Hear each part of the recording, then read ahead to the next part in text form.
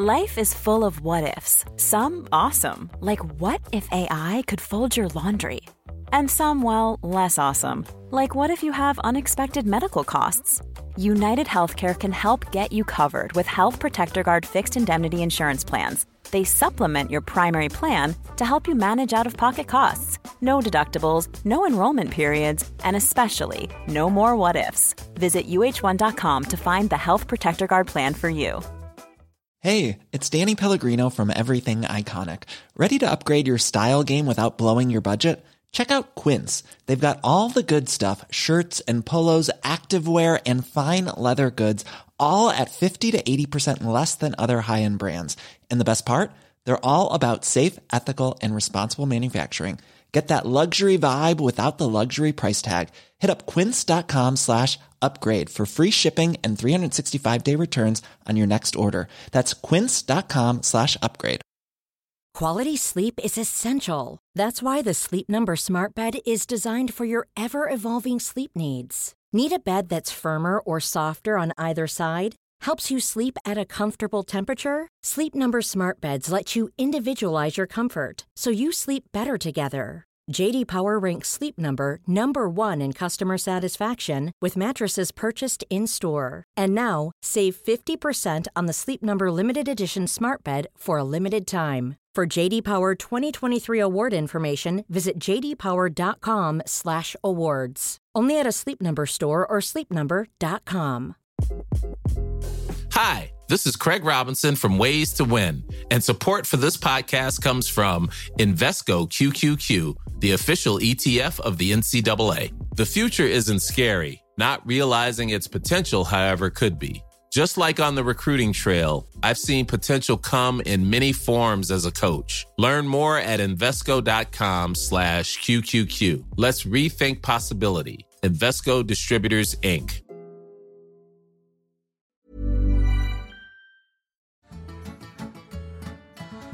Welcome to another edition of On the Continent, your one-stop shop for everything to do with European football. I'm Dotun Adebayo. I'm Nikki Bandini. And I'm Lossie Watson. On today's podcast, football's slowest death is finally and perhaps mercifully terminated. But who is prepared to throw caution to the wind to breathe life back into Barca? Also, how do you know a Jose honeymoon is over? Well, look under the bus. Mourinho's back to his old tricks at Roma, and someone's about to get run over. And to step over or not to step over, we'll hear how Messi got on when faced with a pitch invader in Marseille. Lars, could we start with the demise of Ronald Koeman? No buses and nobody to throw under there. He gets the rap for the failings of Barcelona. Was that fair? It's not fair to hold him up as the reason things have been going wrong. And I think anyone who's expecting things to immediately become good now that he's left is in for a slightly rude awakening there. But I think the situation had become pretty untenable. Yeah, bearing in mind, this is not a coach who had a very strong mandate going into the season. Juan Laporta basically said, well, you can continue if we can't find anyone else. And then they couldn't find anyone else. And so they continued. That is not a great situation to go into a new season with. Now, I've, on this pod in the past, have stuck up a bit for Koeman because I think there were a lot of people who were a bit slow on the uptake in terms of realizing just how bad the situation is, just how difficult it has been to make. He being one of them, possibly. Well, no, he's been very clear on how bad it is, and I'm getting to that. I think last season he did in some ways a reasonable job, and I think there are issues there that I'm not sure the coach can solve. But this season, I think he almost went too far in the direction of selling the negativity of it and emphasizing how difficult everything is. And it's very hard. It's not possible to do anything with these players. At the end of the day, for all the financial problems, we've spoken a lot about it on this pod, and for all the trouble with the squad, their first 11 is pretty good. Like, there are good footballers here, and there's no reason for them to look quite as sort of directionless and inept as they have at times this season. And the sort of negativity around it all, I think, became unsustainable. And I think with regards to a coach going, there's always two sides to that. It's the fact that you don't... At least two sides. Well, but there are two aspects of it. One of them is, whether you want the current coach to continue or not. The other side of it, which is equally important, is who do you have lined up to take over. And I don't think they would have pulled the trigger on this if they weren't very, very confident that they had a replacement, if not completely lined up, but that it was something that could be arranged.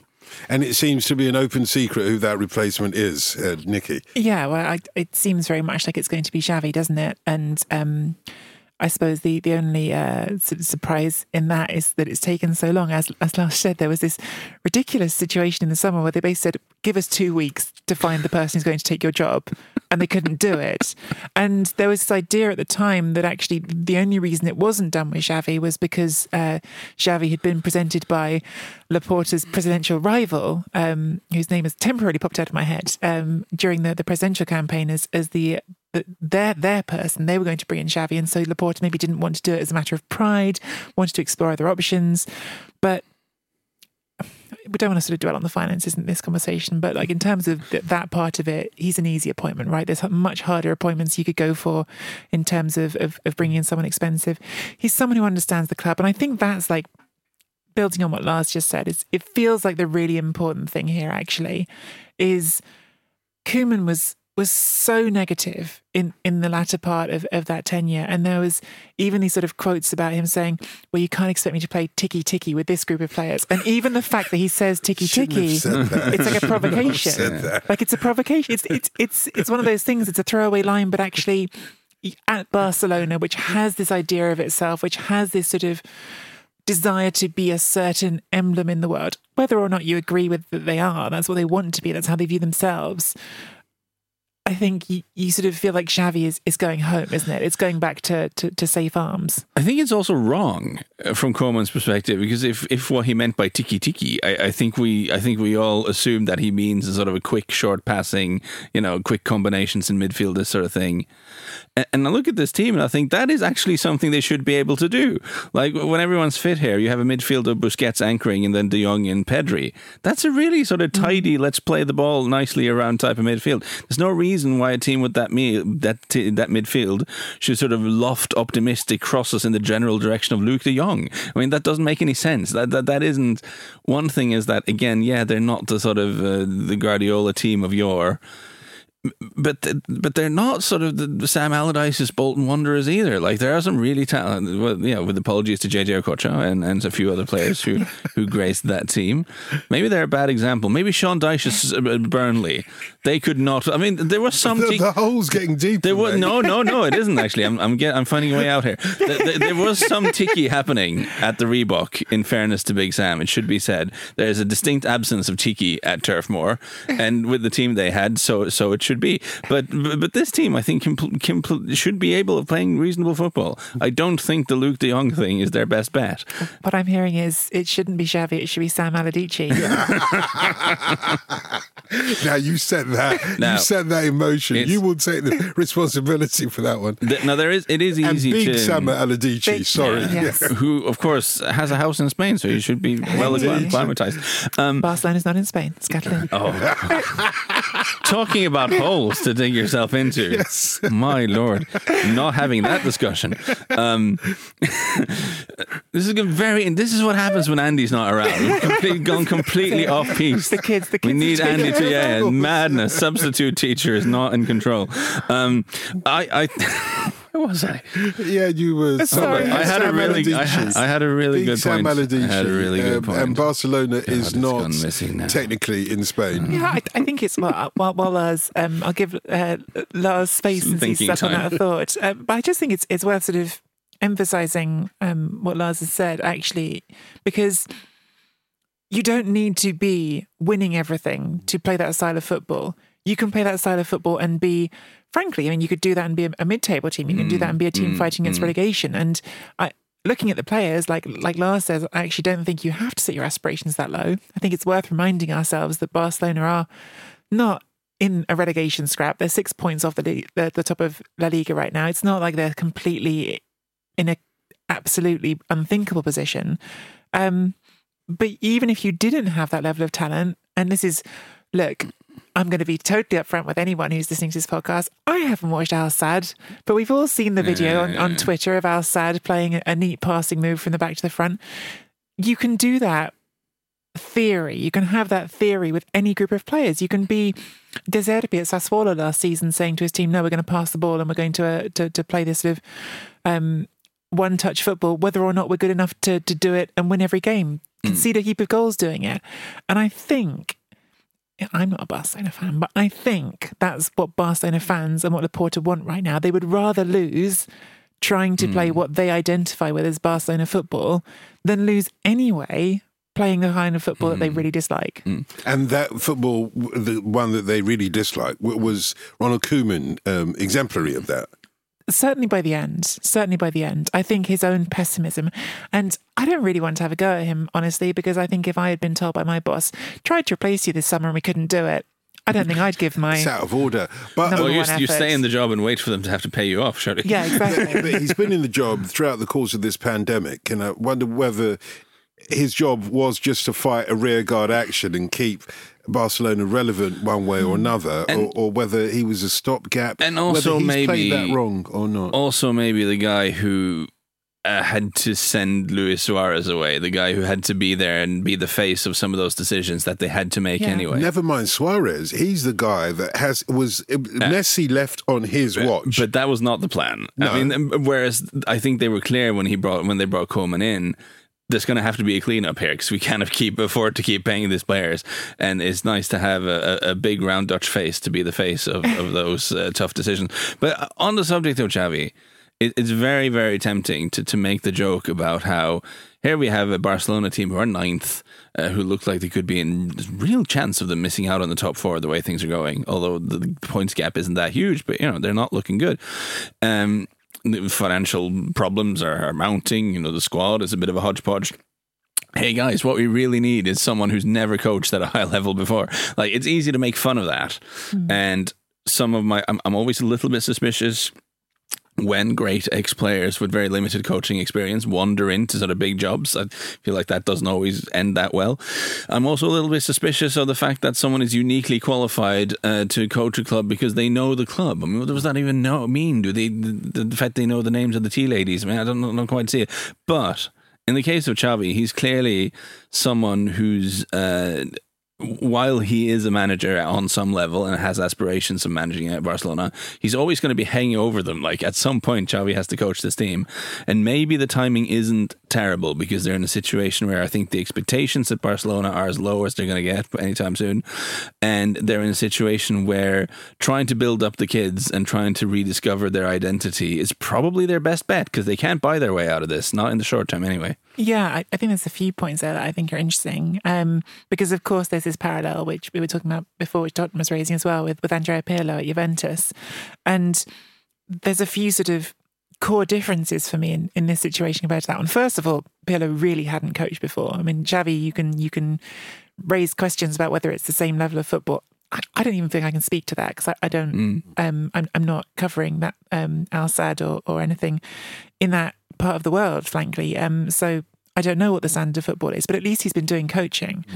I think there's also this sort of very important point that you just made, Lars, about the fact that Barcelona are not coming from where Juventus were coming from of 9 consecutive league titles. They're coming from the low. So you can come in now with low expectations and have some freedom.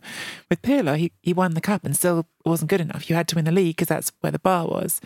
And I think there's also something else there that, while I agree with you that just knowing the sort of identity of a club is not enough, it's different.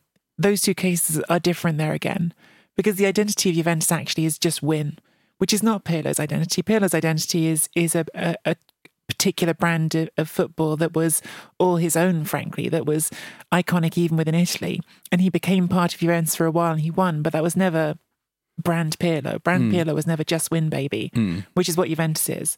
Whereas brand Xavi is that Barcelona tiki-taka.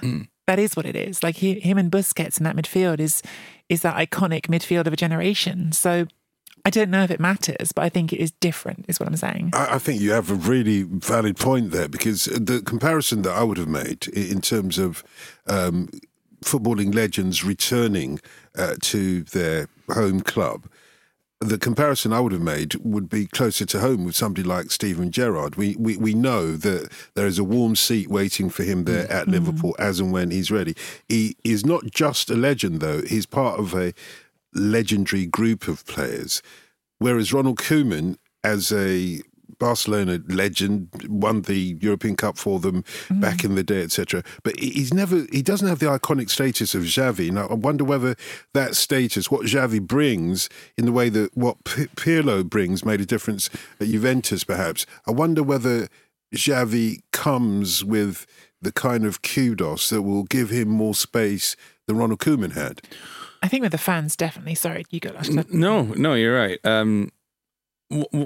He does come with that, and he comes again at a point in time where not that much, less than usual is expected. And he also comes when we talk about knowing the club and blah blah blah. In the case of Xavi, he has the Barcelona footballing ideology in his blood, and I think that's a big difference that you just touched on. I mean, in a piece of that's knowing the club, though. Isn't it? No, but there's a difference, is what I'm saying.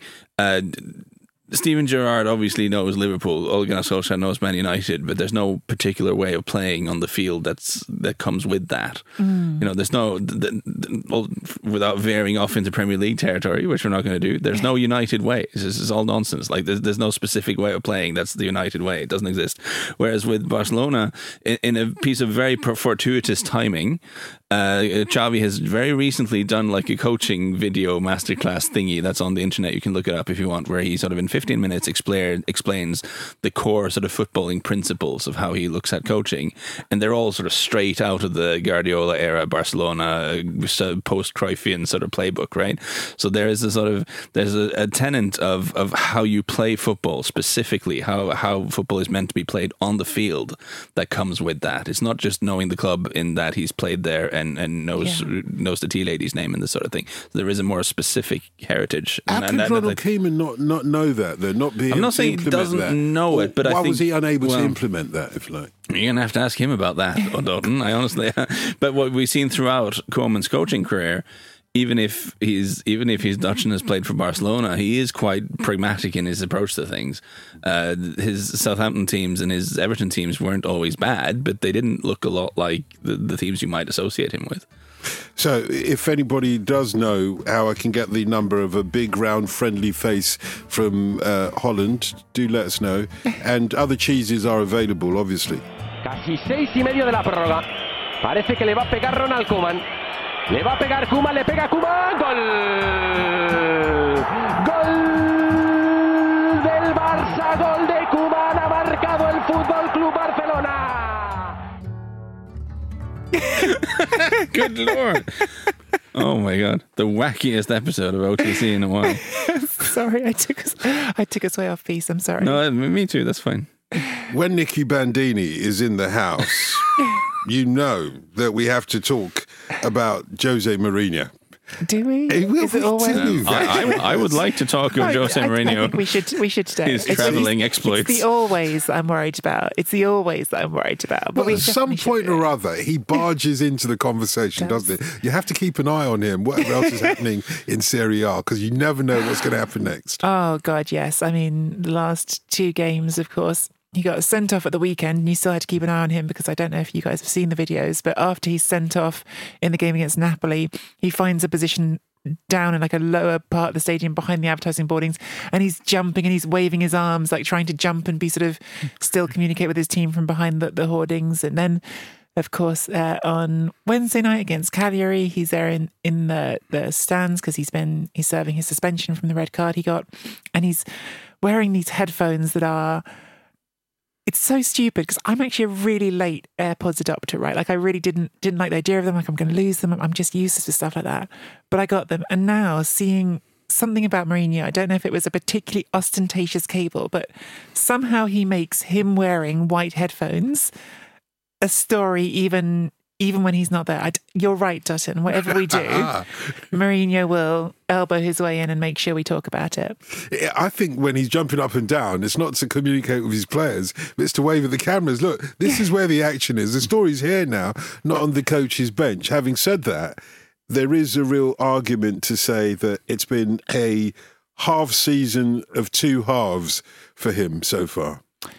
Yeah, things started really well. We had Mourinho sort of iconic running down the sideline moment at the Olympico. We had some really positive signs from players like Tammy Abraham arriving and doing well. We have some players who are still doing really well, like Lorenzo Pellegrini under him. And then results in a couple of big matches didn't go great. Obviously, losing the derby is always bad news for anyone in Rome, and he did. Then they got absolutely walloped by Bodo Glimt, who I know Lars has got some things to say about in the Europa Conference League. And I'm sure everyone's heard it by now. Well, we've all heard Lars' chuckle. The chuckle, yeah. Oh my God. Jose came out and threw half his squad under the bus. He said after that game that basically there are only 12 or 13 players in his squad he can rely on, which he increased to 13 or 14 by the weekend. And I wasn't sure who it was at first, but actually I noticed that Kumbula, who'd initially been sort of put to the margins, has been sort of back integrated again. So maybe that was the extra one. You see, we love Jose because and he increases the number of players that he can rely on by one or two, and that's now a story. Because we're thinking, who is this player? I don't know if everyone noticed that. That just the number stuck in my head for some reason. No, it absolutely works. Okay, Bodo Glimt. Yeah, we had the full Mourinho experience in Norway last week, because when he first came up, and if you don't know, Bodo Glimt, it's not just in Norway, but it's quite far north of Norway. It's within the Arctic Circle, actually, just about. So when he came up last week, late October, it's a bit chilly up there.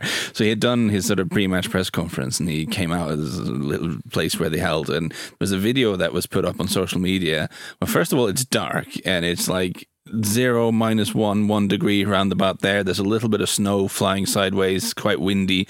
This is uncomfortable weather. But Mourinho was loving it. Like, he was pretending to get undressed, and he sort of unprompted, and to be fair to him, there's no need for him to do this. He unprompted went straight over and started signing autographs and taking selfies with like local kids who were playing on a pitch next by. And you just really saw Mourinho in just rock star mode. And when he's in that mode, he's like nothing else in football. Like, he's an incredibly charismatic guy, and he's irresistible when he's like he that. is. He's quite something. And then about 24 hours later, you have him basically declaring that half his squad are terrible because they've lost 6-1 in this game.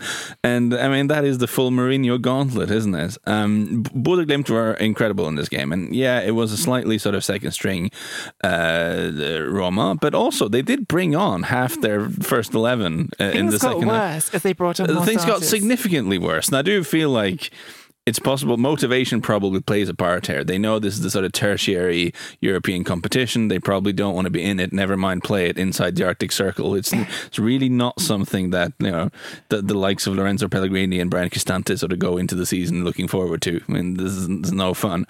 But I do want to flag up Bodo Glimt because we have spoken about them on the pod before. You might remember they're a team who traditionally almost a bit of a yo-yo team. They get relegated occasionally. They produce good teams now and again, have a cup run here and there, have a bit of a heritage of producing good players. But Bodo is a place of 55,000 people. They can't really sustain a top team in Norway. They're a respected club, I'd say, but not someone who you expect to be in the title race.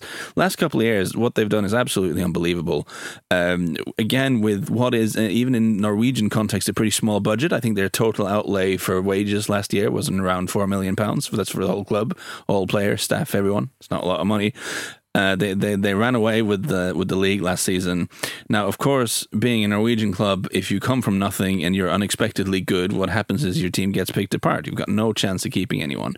So they lost their entire front three last season. Really, the attackers so they had to go shopping without spending a lot of money. They had to replace them, and they have over the winter, and they're top of the league yet again now this season. It's truly remarkable, and they've been successful through some innovative coaching, and Kjetil Knutsen, their coach, hasn't taken a lot of credit, but they've also created an environment where players who haven't always been successful in their careers are very successful, and they do stuff like encourage them to meditate, and they have a retired fighter pilot who has mental coaching sessions with them and stuff like this. And going through the Bodo Glimt team, this isn't like a Norwegian all-star You had to bring team. in the fighter pilot. Well, you have to. It's so cool. going through the team, this isn't like a group of Norwegian League all-stars. Like Erik Botheim, who scored twice against Roma and had 3 assists. He was released by Rosenborg in the winter. Like, no, he wasn't sold. They didn't want him. Off you go, Erik Botheim. And he went up to Bodø Glimt, and now he's doing very well. One of Erling Haaland's best mates, by the way. Yeah. And that was in all the Italian reports. Was it? Yeah, Amico was di, it really? Amico di Haaland. You may have seen there is a. That's why he's so good, obviously, because they're friends somehow. There's a very cute music video on the internet. Running out of things to say in the Italian press. Sorry. There's a very cute music video that Haaland and a few friends did when they were young. That's on the internet, where they do sort of a kind of a hip hop rap type song and do some very awkward Norwegian youth dancing. It's extraordinary, and I love the fact that they haven't taken it down. It has like 8 million hits now. A lot of people have seen this. But they call themselves the Flow Kings, and there's a lot of flow going on here. And it's a trio. One of them is young Erling Haaland before his growth spurt. He looked unrecognizable. But one of the other 2 kids is Erik Botheim, who's now scored twice against Roma. So, you know, and he's very good friends with. It's the sporting heritage of the Flow Kings. I don't think anyone saw that coming when they dropped this track. Not trying to be funny, as interesting as Bodø Glimt's greatest. Patrick Berg, the midfield general, the third generation Bodø Glimt player. Both his father and grandfather played for them. Yeah. Sorry, I'll leave it now. No.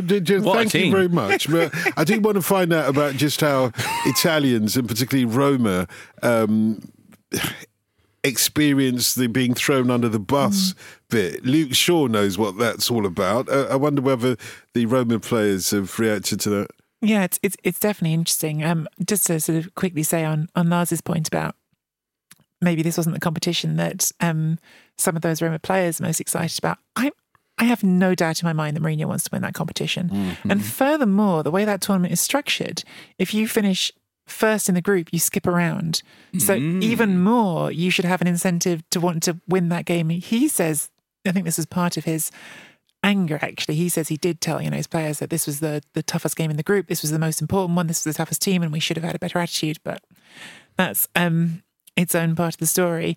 I think it's been quite interesting seeing how it's been reacted to in Italy. And maybe there's a different reaction in Italy as a whole to what there is in Rome. And in the end, the only one that matters to Mourinho is what happens in Rome, where I think his... What do you mean? Sorry, what's the distinction there? What happens in Rome versus what happens in Italy? There's always a distinction. And I would say that's not just on this subject, but almost all topics different, because Rome is its own place. Rome is very much its own city with its own ebbs and flows, but also an incredibly intense media environment of its own. There's a huge number of Roman newspapers, of Roman, even more so Roman radio stations. And Roman rather than Italian? Oh, absolutely, yeah. A huge amount of Roman local media who cover Roma and Lazio in an incredibly intense way, who are constantly competing with each other for ratings and therefore tend towards dramatic takes.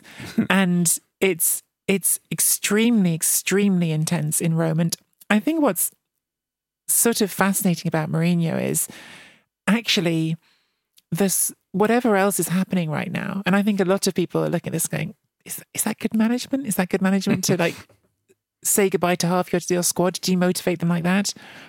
But his team supporters, Roma supporters, are loving it because first of all, there's this sort of narrative that's been quite widely bought into that, well, we've been nothing like a title contender since the beginning of the century, which isn't even true. They actually have come quite close to it. But it's a narrative that nevertheless gets to be run with, that we haven't been a title contender in forever.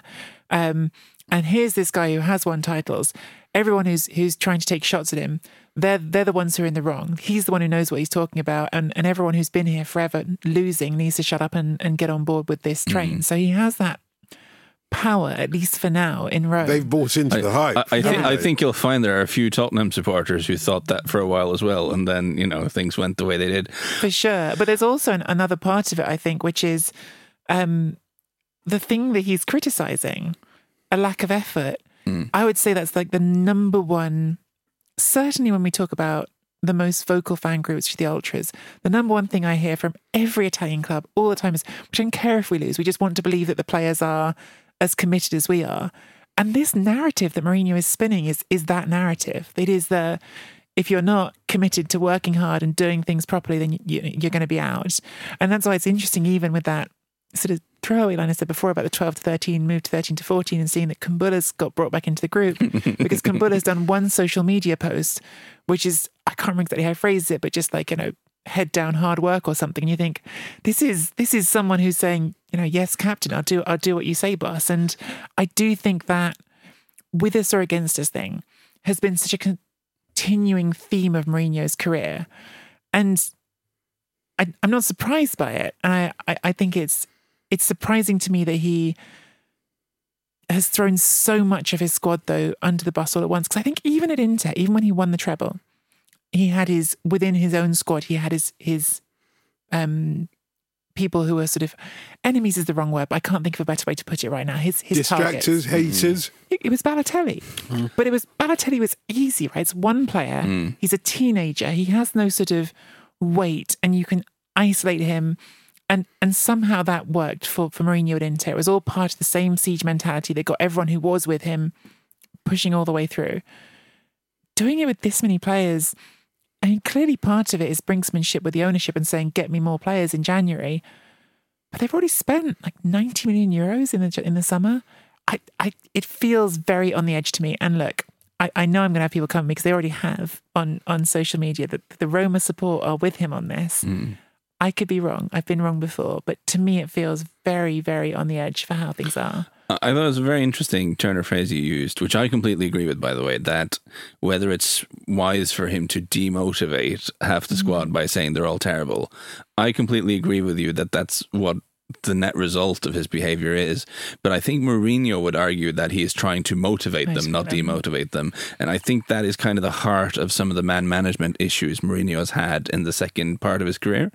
Because I think when he came up as a manager, when he came into the game with Porto, with Chelsea, with Inter, if you look back on the characters he was working with, a lot of the players that he got on with and who did well for him were players who, if you said something like that in the media, they would probably knuckle down and work hard to prove him wrong.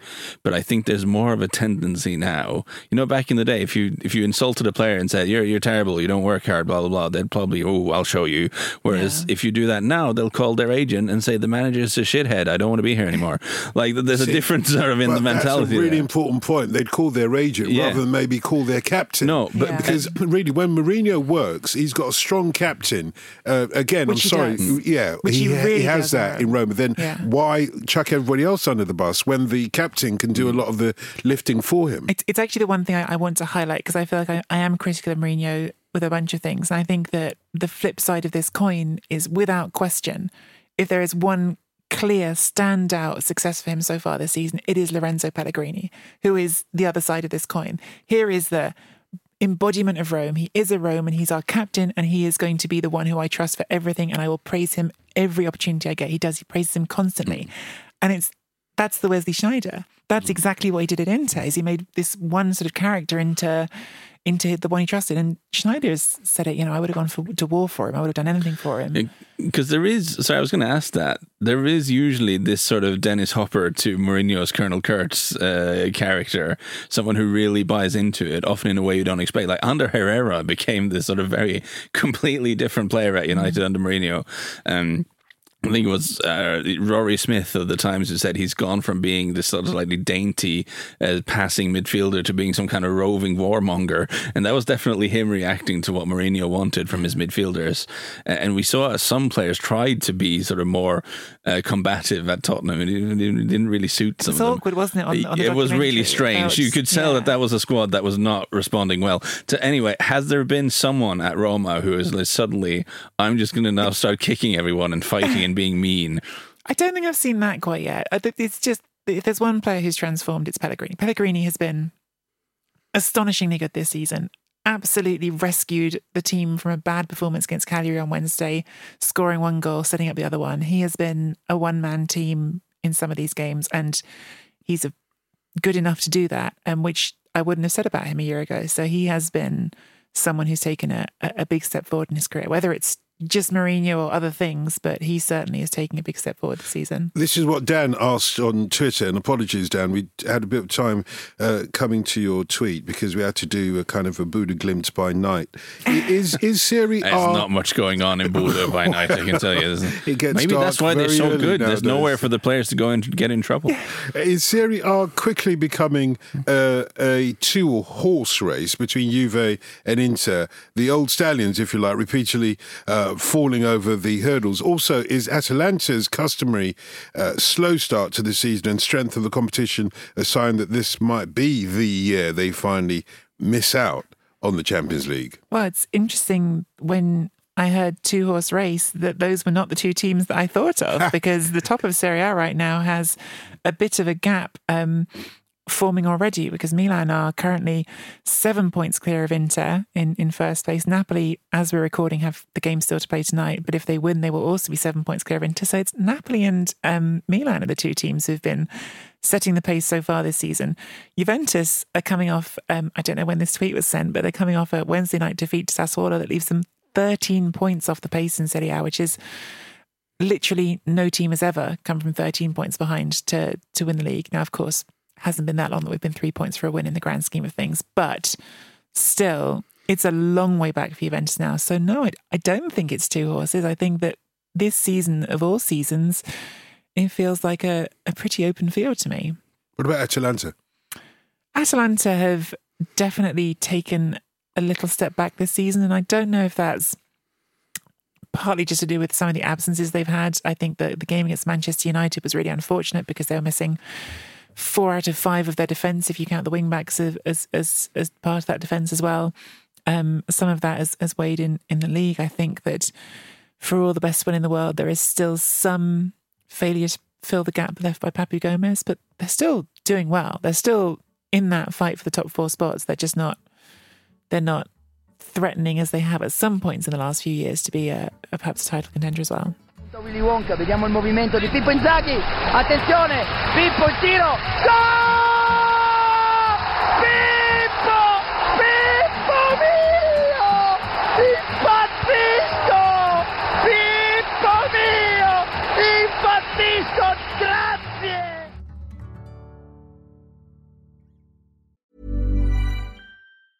A lot can happen in the next 3 years. Like a chatbot may be your new best friend. But what won't change? Needing health insurance. United Healthcare Tri-Term Medical Plans are available for these changing times. Underwritten by Golden Rule Insurance Company, they offer budget-friendly, flexible coverage for people who are in between jobs or missed open enrollment. The plans last nearly 3 years in some states, with access to a nationwide network of doctors and hospitals. So for whatever tomorrow brings, United Healthcare Tri-Term Medical Plans may be for you. Learn more at uh1.com.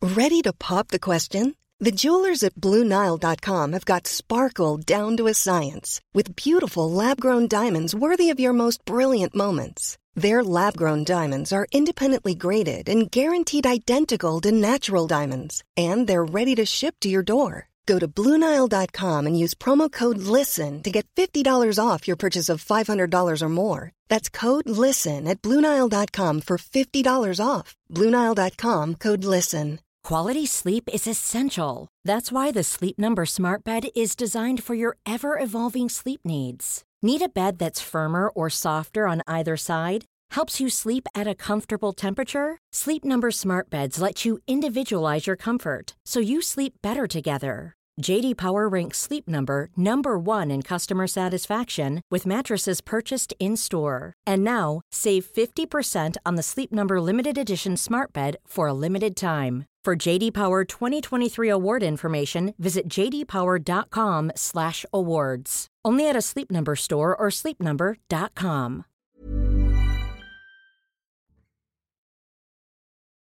This is Detective Aberline. Hearing you, Aberline. Go ahead. We've got the body of a male on Durwood Street, Whitechapel, just behind the Tube, a Mark Allen Nichols. His throat has been cut, a stab wound below his shoulder blade, and, Continue, please, Detective.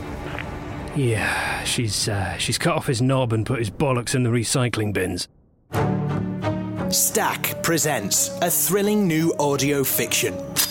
She cut his throat, unbollocked the guy, and decoct him for good measure. The body of a man brutally murdered in Whitechapel was discovered this morning. That was Jackie's way.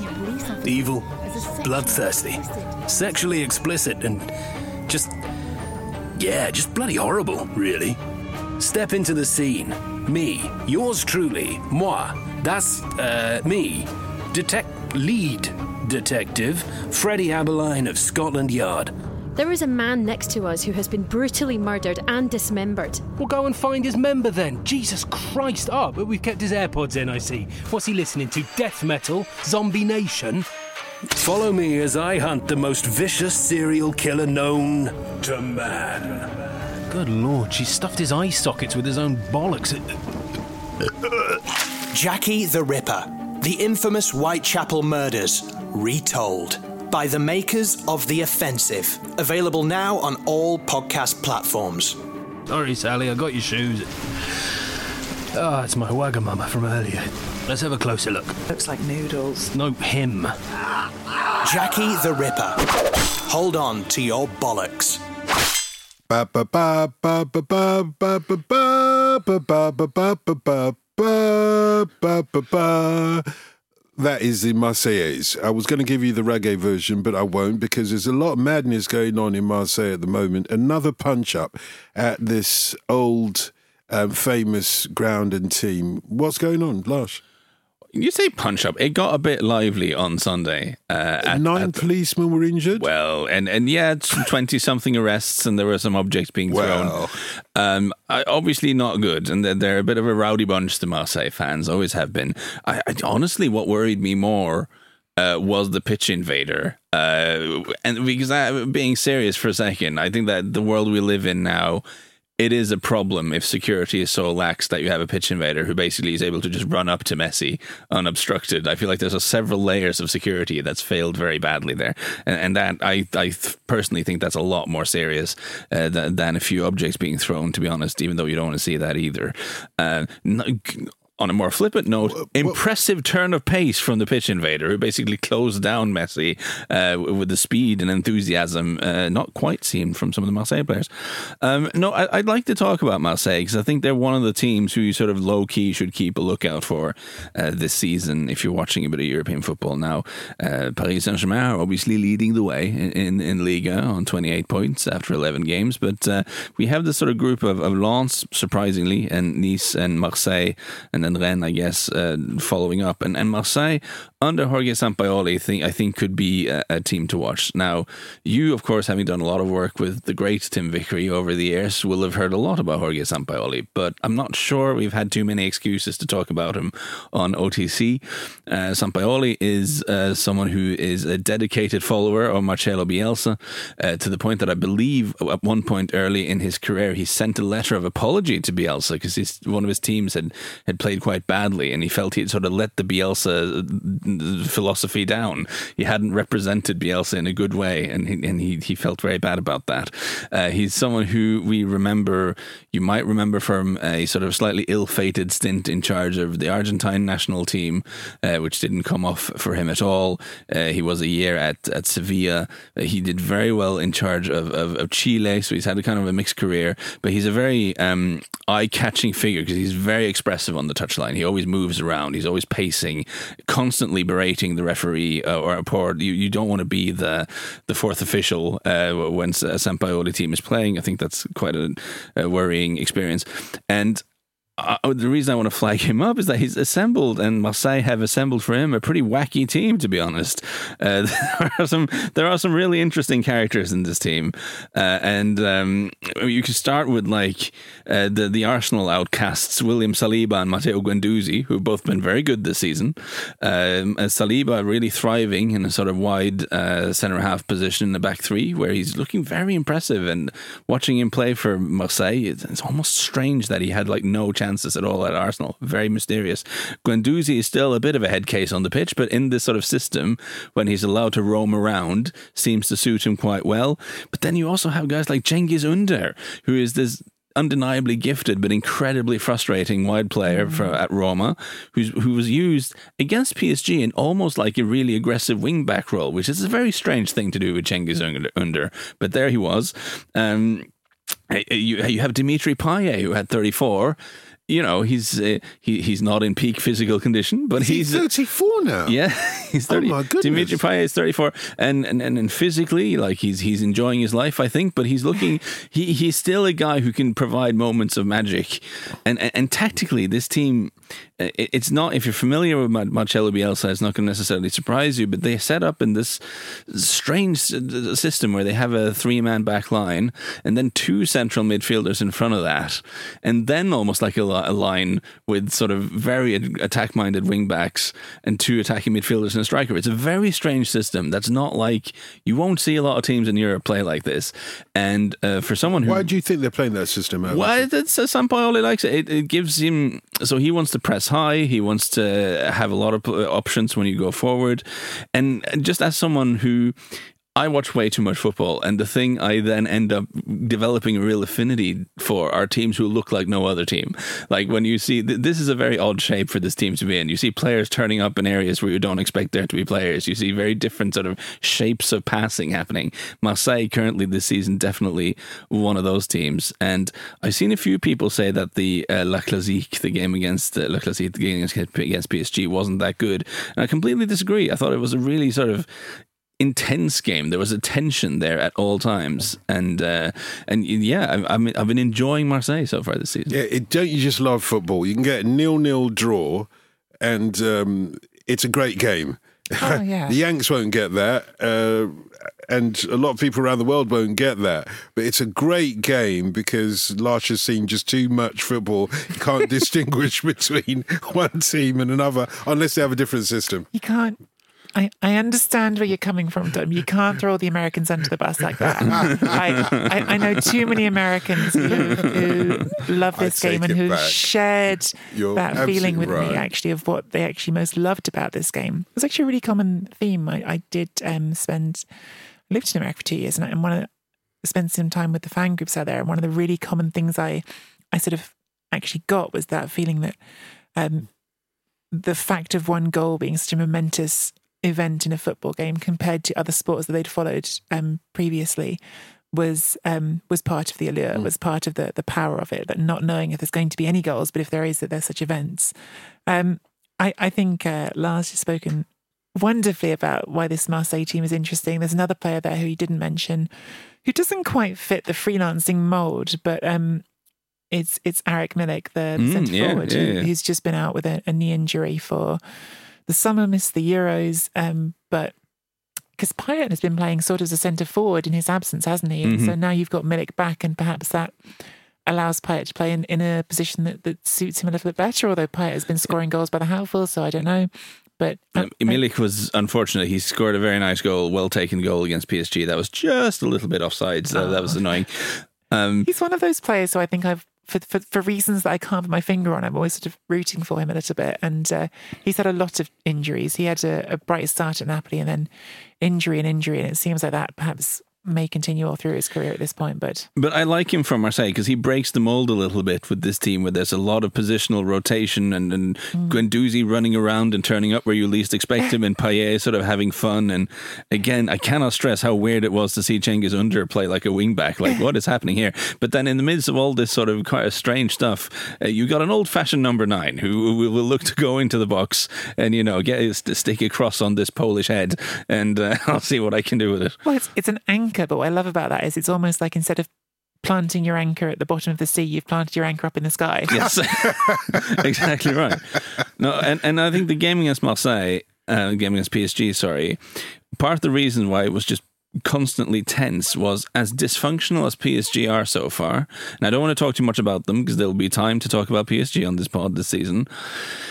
As dysfunctional as they are, you still have this thing any moment when any PSG player have the ball, they could spring Mbappe in behind, right? So anytime they get the ball, you're kind of worried that this could go very wrong, especially when Marseille are so happy to send players high up the field.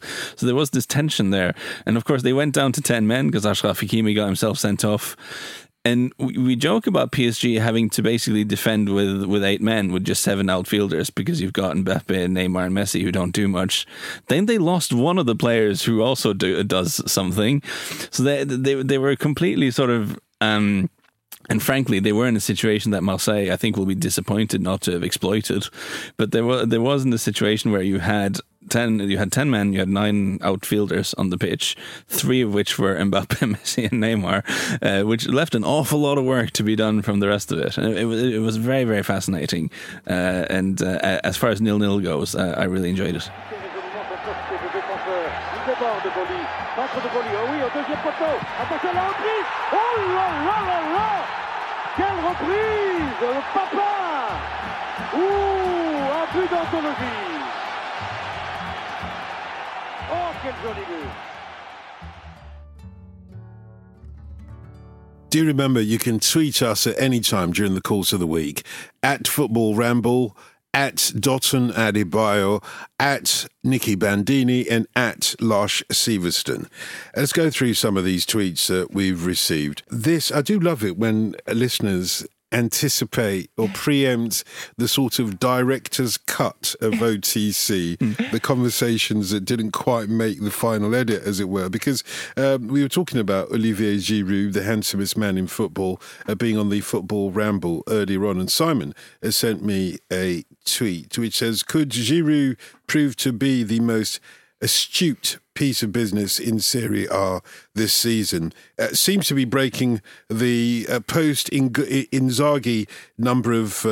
or number 9, he seems to be breaking the post-Inzaghi number 9 curse at Milan. Who knew there was a number 9 curse? Oh, everyone in Milan knew there was a number 9 curse. It's, famous since Inzaghi wore that shirt. I think it's no one's hit double figures in all the time with number 9 shirt. There's been players who hit double figures and switched to number 9 shirt and didn't do it, like Piontek. So it's been a real haunted shirt for a while. And Giroud showed up and didn't care about that. He hasn't done it yet, by the way. He might not either. But I think it's an astute piece of business. The most astute in all of Serie A is a very high bar. And there have been some young players signed, such as indeed even at Milan, Mike Maignan, who I think in the long run will turn out to be an even more astute piece of business because Donnarumma was almost impossible to replace, and yet you found someone without breaking the bank who I think is going to be very good for a very long time. So the most astute is a high bar, but he's definitely off to a bright start. This from Olive. Is there any league that's not in the current Big 5 leagues that could soon make more of a mark on the continent? Also known as a good TV deal, a team having an overall good run in a European competition, or even just the quality of the league going up in recent years. Love the pod. This feels like a kind of sort of a podcasting infidelity here to bring this up when Andy's not around. But it's been, in terms of the UEFA coefficient, it's been touch and go between Portugal and Liga recently, in terms of who's actually the fifth most successful league. The UEFA coefficient, of course, is calculated on the basis of what the teams do in Europe, and there's been a real threat of Portugal usurping Liga as the sort of fifth-rated league in Europe, based on the very positive results of the 3 big teams there. So, I mean, whether the Portuguese league will ever have a big sort of renaissance, I mean, I doubt it. But the top 3 teams there are all teams who can really make a fist of it in Europe, and that then trickles down in terms of more European places, which means slightly more money coming into the league. So there's that. I can't believe that Lars didn't say Norway. I mean, there's bias and then there's insanity. Like, you have to... You have to be realistic about these things. And incidentally, be realistic about that infidelity as well, because, you know, podcasting... I'm just saying, talking about the Portuguese league when Andy's not here feels wrong. I know. Podcasting monogamy feels like a piece of wood, but even when Andy's here... I don't even know what's happening. I was trying to get that joke. I would also just say, again, another thing weeks. that I feel is Andy Brassel territory, which is... You know, Turkey still feels like an untapped... I mean, the amount of passion for football and the number of people who care about football in that country makes it feel to me like the Turkish clubs should be more successful. Now, the reasons for that, why that isn't, again, the good Mr. Brassel perhaps can enlighten us. I don't know enough about it. But those 2 leagues, I think, are worth flagging. I can tell you they won't be voting for Christmas. As we always do, we ask you both to offer a game of the week. And since you've been last here, Nikki, we have a little bit of... No, actually, you've done one with a little bit of a food twist to it as well, haven't you? Oh, I have, and I forgot we're doing that. Oh, no. did you? Oh, well, there are so many Italian dishes. So many things. There Yeah. are so. She's lucky, exactly. Come on. For her. I mean, if it was Norwegian food, Well, some lutefisk. trust me, I've eaten that stuff. It ain't what it's supposed to be. Hey, it's good if it's not good. It's boiled fish. So, should we start with Lars then? I'm all right. I can do one, but you go first. Okay, Leave out listen. the boiled fish. Just because we didn't talk about them, and some listeners might feel like that was an oversight given the seismic result this week, I'm going to look at Union Berlin versus Bayern Munich. Now, that's not an obvious Game of the Week candidate, perhaps, but I think some extra focus will be on Bayern as they look to bounce back after being humiliated, I say, by Gladbach in the DFB Pokal this week. They lost 5-0 to Gladbach, and not entirely undeserved either. Gladbach, once they went ahead, they did something quite clever, which not a lot of German teams do if they do go ahead against Bayern, which is they kept attacking. They kept trying to get at them, kept pressing them, kept trying to make life difficult for them. There was no sense of retreating and waiting to Bayern to ground them down, which I think is a very normal and human reaction when you go 1-0 up against a big team. So Gladbach just fearless in their approach. Dayot Upamecano had a terrible day at the office for Bayern in their defence, and again, I should stress, even if this was a cup, they had a very strong team out by it, and this was a completely unexpected defeat. And of course, you'd expect them to be fine. I mean, they're top of the league and all of this. But, it puts a little bit of extra spice to the game against Union Berlin this week to see how they react. What's the half-time nosh that you've got for us? Sausage. What, just sausage? Like let's go bratwurst. Let's have a bratwurst and some Weissbier, and off you go. It's a German sausage, folks. And Nikki? I'm so predictable. We were talking about this before we came on. I do always say a Serie A game, but it is the correct answer this week. And we're going to get some pasta to go with it as well.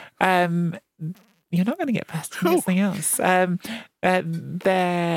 game of the week for me is Roma against Milan on Sunday night. How could it not be? We've just talked about Jose Mourinho. He's still box office. And how do you not want to see whether or not his team, which is currently, for all of the... I think I've spun probably too pessimistic an angle about things. They are fourth in the table. And they're going up against Milan, who are the league leaders. It's a big game for both teams. Certainly Roma, if they were to win this game, and they haven't won the biggest games yet because they lost to Juventus and they lost the derby, but if they could win this game, close that gap a little bit at the top of the table, keep themselves in the title conversation, that's one part of it. Obviously on the other side of it, Milan, this young team under Stefano Pioli, who are just taking strides and strides and strides. I think both they and Napoli, the early front runners, have this thing hanging over them, which is going to be a concern that in January, the Africa Cup of Nations rolls around, they're going to lose some important players. They're going to lose Frank Kessie, they're going to lose Ismail Benacer. And so keeping this momentum while they have everybody there is huge. I think a win over Roma would be, especially away to Roma, would be a huge statement win. And I think it's just a really compelling game. I think Stefano Pioli is, in some ways, it's almost like this opposite identity to Mourinho, because Pioli is, without question, in my mind, one of the absolute best man managers I see in all of Europe at the moment. And the way he does it is in this very nurturing way. You listen to any of his young players, Rafael Leao, Fikayo Tomori, Brahim Diaz, they all say the same things. They say he has such detail. He'll talk to you about little things in your game and help you get them right. And I'm sure Mourinho's doing that as well, but I'm just talking about public narratives here. Pioli is cast as this sort of bring everyone together, put his arm around you manager, whereas Mourinho is this more abrasive, you're with me or against me manager. And I think that clash of styles and the football these teams have been playing, I'm fascinated to see how it goes. And you will have a delightful time if you were able to enjoy some Roman supli with it, which is rice ball with a little bit of mozzarella melted through the middle of it. They sell deep fried in lots and lots of kiosks through Rome, and is a classic snack to have when you're on the way to the Olimpico. Can I have more, please? Lutefisk.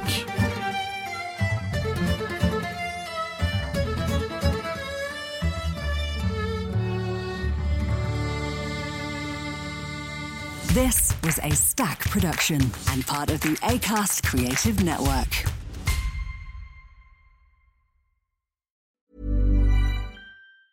Planning for your next trip? Elevate your travel style with Quince. Quince has all the jet-setting essentials you'll want for your next getaway, like European linen, premium luggage options, buttery soft Italian leather bags, and so much more. And it's all priced at 50 to 80% less than similar brands. Plus, Quince only works with factories that use safe and ethical manufacturing practices. Pack your bags with high-quality essentials you'll be wearing for vacations to come with Quince. Go to quince.com/trip for free shipping and 365-day returns.